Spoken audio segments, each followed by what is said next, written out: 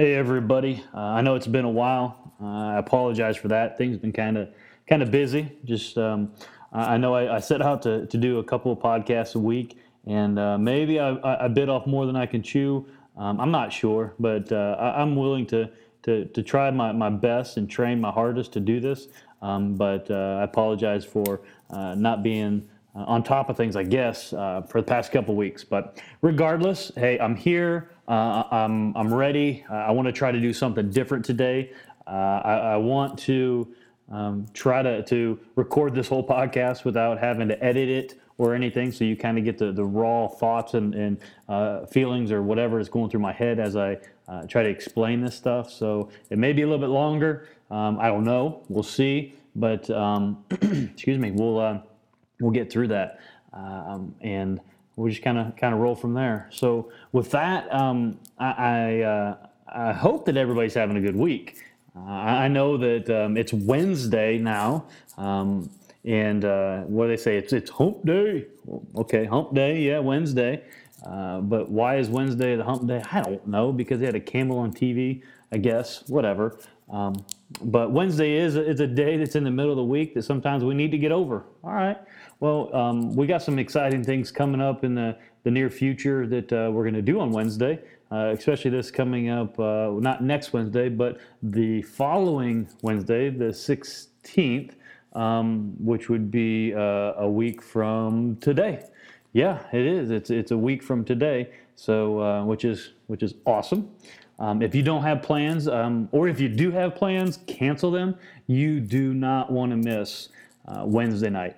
We have a night where we're going to be doing some special things. I don't want to let the cat out of the bag yet, because we've been working hard at some things, and I know I'll give you a little bit of a teaser. Jeremiah and the band have been working on some things. We've got some new additions to that.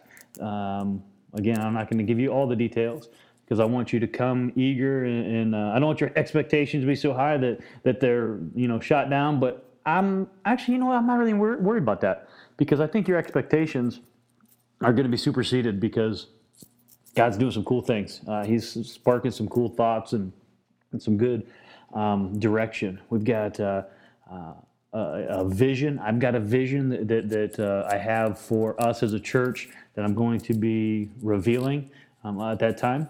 A project that we're going to be doing, and it's going to be exciting. So with that, do not miss Wednesday night, the 16th, 7 o'clock, 7 to 8.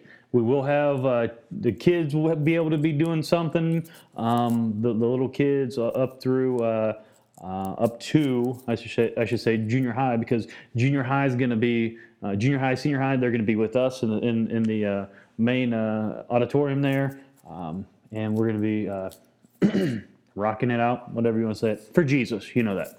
So with that, let's jump into just a couple minutes of reflection and of instruction from what we talked about on this past Sunday. If you haven't listened to the podcast yet of the sermon, I should say the sermon podcast, I posted that earlier, and it's up. You can listen to it, because if you don't listen to it, today's probably not going to make a whole lot of sense. But it may. I don't know. Whatever. You do whatever you got to do. Yeah. Anywho. So, what did we talk about on Sunday? Well, Sunday was awesome. Personally, I think it was. It just was a time where I felt God moving. I know through me. I felt Him moving through the worship, the singing, and everything. And it was great. And that was really the focus of Sunday was worship, because we talked talked about in Luke chapter 1, where Mary goes and she sees her cousin Elizabeth, and Elizabeth gives Mary praise, and we talked how that was cool and all. But really, I love how Mary took what it is that Elizabeth said to her, and she turned it around and said, you know what? Thanks, but it's all because of God. It's what God has done. And we talked about how Mary broke out into worship. And in her worship, it's interesting because we know that Mary was faced with some worry about trying to explain like how she got pregnant and the situation and everything, how that was going to reflect on her life, and she had a lot of worry ahead of her. But instead of worrying, she worshiped. And that was our huge focus of don't worry, worship. If you're starting to worry, then you need to worship, because worship trumps worry. And being that we're in Advent, because that's the season that we're in. One of the things that we did on Sunday is we lit the Bethlehem candle, and as I'm thinking about this, sitting here now, I love the aspect or the understanding of how Mary was worshiping instead of worrying. We lit the Bethlehem candle, which is indicative, or it symbolizes like the preparation being made to receive Christ. So in my mind, I'm putting these things together, and I'm like, so the way in which Mary was preparing to receive the Messiah. Obviously, the Messiah was coming out of her. She was going to give birth to Jesus. But the way in which she was preparing herself was with worship. How many times do we get into a situation where we know that something needs to happen, or we're going to have to face something, and all we do is we worry about it? And it just eats us alive. We get anxiety or whatever. And please, if I step on your toes, okay. I guess I can't apologize because I'm going to say it anyways. But there's too much medication for anxiety in the United States. I can stand here, or actually I'm sitting here in my office. I can sit here and I'll say this. Yes, there are times and there are people who do need some medication, and that's great. I'm not anti-medication. I'm not anti-doctor. I'm not anti-medicine. I think that's a gift from God. But what I think, and I'm convinced of, because I was there, is I think that we use medication as a cop-out. We rely more on the little pill that we can take instead of doing something about our situation. I'll tell you now, I mean, my wife will tell you, I was on antidepressants for a few years because of my depression and my anger and everything. That was BC. That was before Christ. And I'll tell you that once I shifted my focus from my worry onto my Savior, until that point, I couldn't deal with things. So, I say that, and please don't hear me again that I'm anti-medicine. I'm not. But I think that what we need to do is we need to understand what we're called to do as believers in Jesus Christ. As believers in Jesus Christ, we're called to pick up our cross and bear it daily. And with that, life is going to be rough. But how are you dealing with it? Are you just pulling back and not wanting to deal with the situations? And you worry about the situations, but you don't deal with the situations. Or are we facing the situations in our life? And are we trusting God? And are we worshiping Him through them? So, I say all that because I think that the preparation necessary, like Mary shows us here in Luke chapter 1, the preparation necessary is how she starts out her song, "My soul magnifies the Lord." Now, I love this because it's not like Mary's not making God anything. Like Mary, it's not up to Mary to make God who He is. All she's doing, and I don't say all like I'm minimizing it, but what Mary is doing is magnifying the Lord. When I was a kid, and I probably shouldn't tell this, but just between you and me, when I was a kid, I went to private school for some time, and they weren't as I don't know, as I don't want to say picky, but anyways, I had a little more leniency when I was in kindergarten, first grade.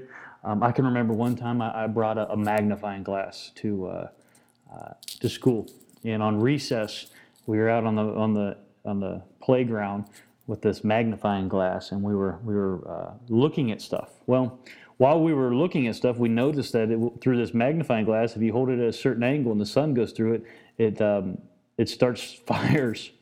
Well, I say this because what I think about when I talk about Mary was magnifying the Lord. Mary, she started a fire within inside herself because of the magnification of making or recognizing God to be great. We were looking as a kid. We were looking at little ants and stuff like that, and we may or may not have burnt a couple, but I mean that's beside the point.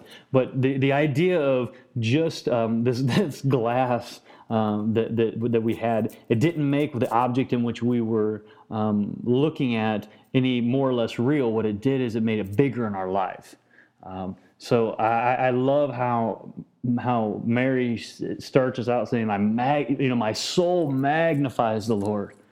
Well, God was made even more real in her life because of what he was doing. And by her perspective of not worrying and worshiping, she was able to communicate to us a really cool lesson. And then, and you have to listen to the sermon because I went on and on and on about, as I ran through this, her intent and her focus and everything she's talking about here is to God. Because Elizabeth, what she does, is she says, good job, Mary, and people are going to call you blessed. Well, Mary says, well, okay, but it's what he has done. If you kind of look down through the text there in Luke 1, how about this? Let me just read it to you. It says in verse 46, and Mary said, and when she's saying it, she's singing this, okay? And I'm not going to sing to you, so please don't turn me off. Just listen here. My soul magnifies the Lord, and my spirit rejoices in God my Savior. For he has looked on the humble estate of his servant. For behold, from now on all generations will call me blessed. For he who is mighty has done great things for me, and holy is his name. And his mercy is for those who fear him from generation to generation. He has shown strength with his arm. He has scattered the proud in the thoughts of their hearts. He has brought down the mighty from their thrones and exalted those of humble estate. He has filled the hungry with good things, and the rich he has sent away empty. He has helped his servant Israel in remembrance of his mercy. And as he spoke to his fathers, to the Abraham and to his offspring forever. So it says here, and then it goes on to say, Mary remained with her about 3 months and returned to her home. But notice the emphasis that I was giving. It's about what he has done, what God has done. And that's what Mary was doing. She was saying, focus on God, focus on God, focus on God. And I believe the reason and the purpose and the motivation, the source behind all that was she had a proper perspective. And her proper perspective came out in worship. And I don't know if this is the old adage, the chicken before the egg. I don't know. But was her perspective a result of her worship, or was her worship a result of her perspective? I don't know. But what I can say is through her worship, we see her perspective.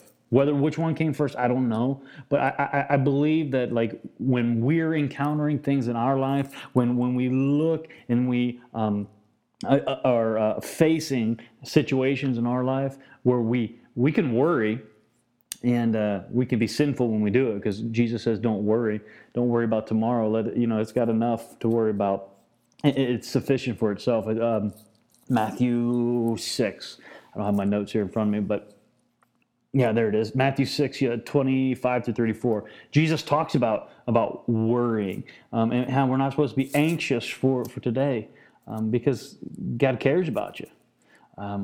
I say this, and I'm convinced of this, that the preparedness that Mary had in her heart, in her life, was a result of her perspective and in her worship.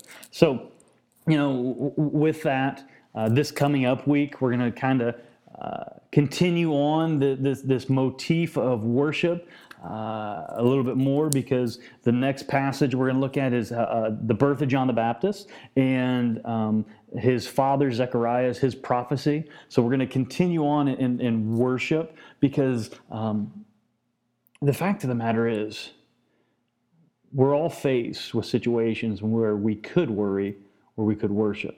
And I want to continue to emphasize worship, and I want us to get into a better mindset of what it means to worship.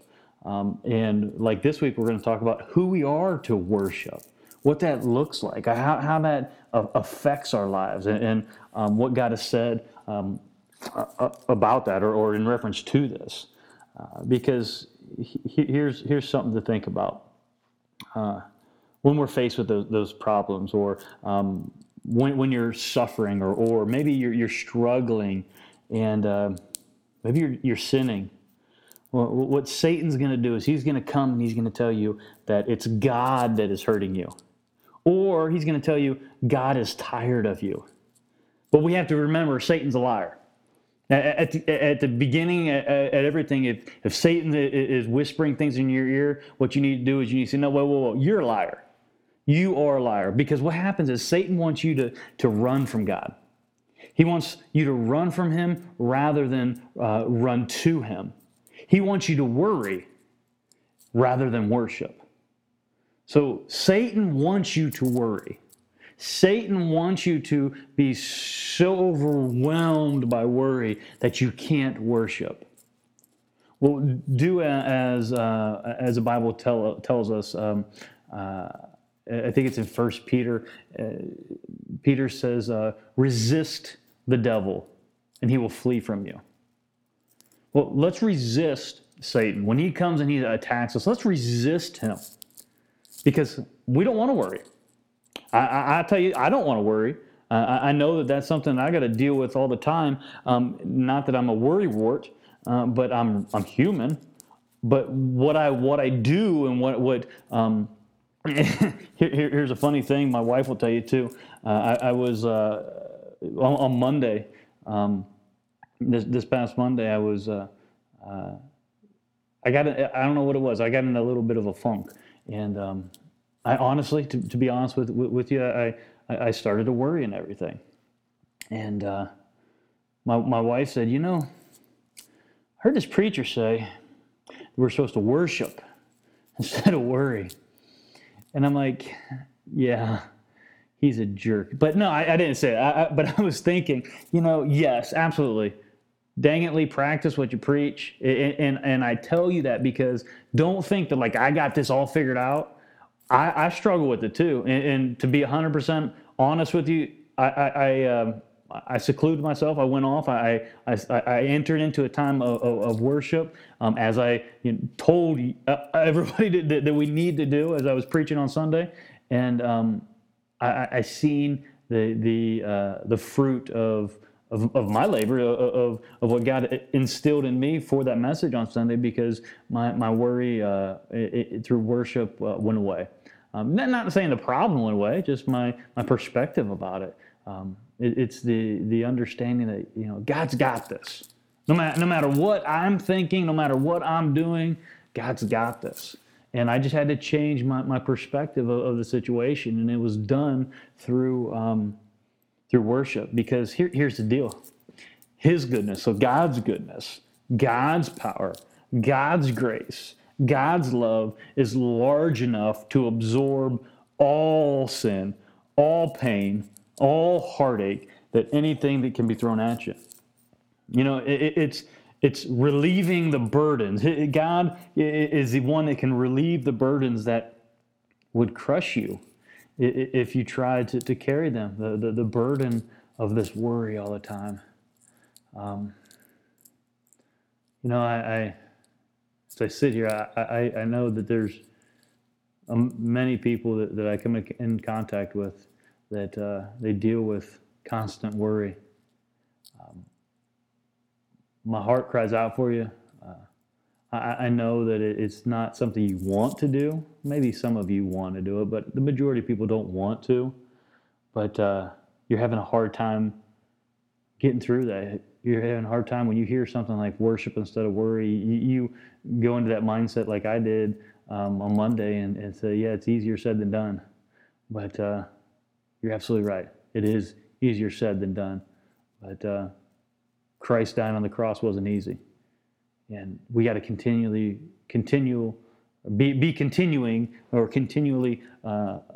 remembering that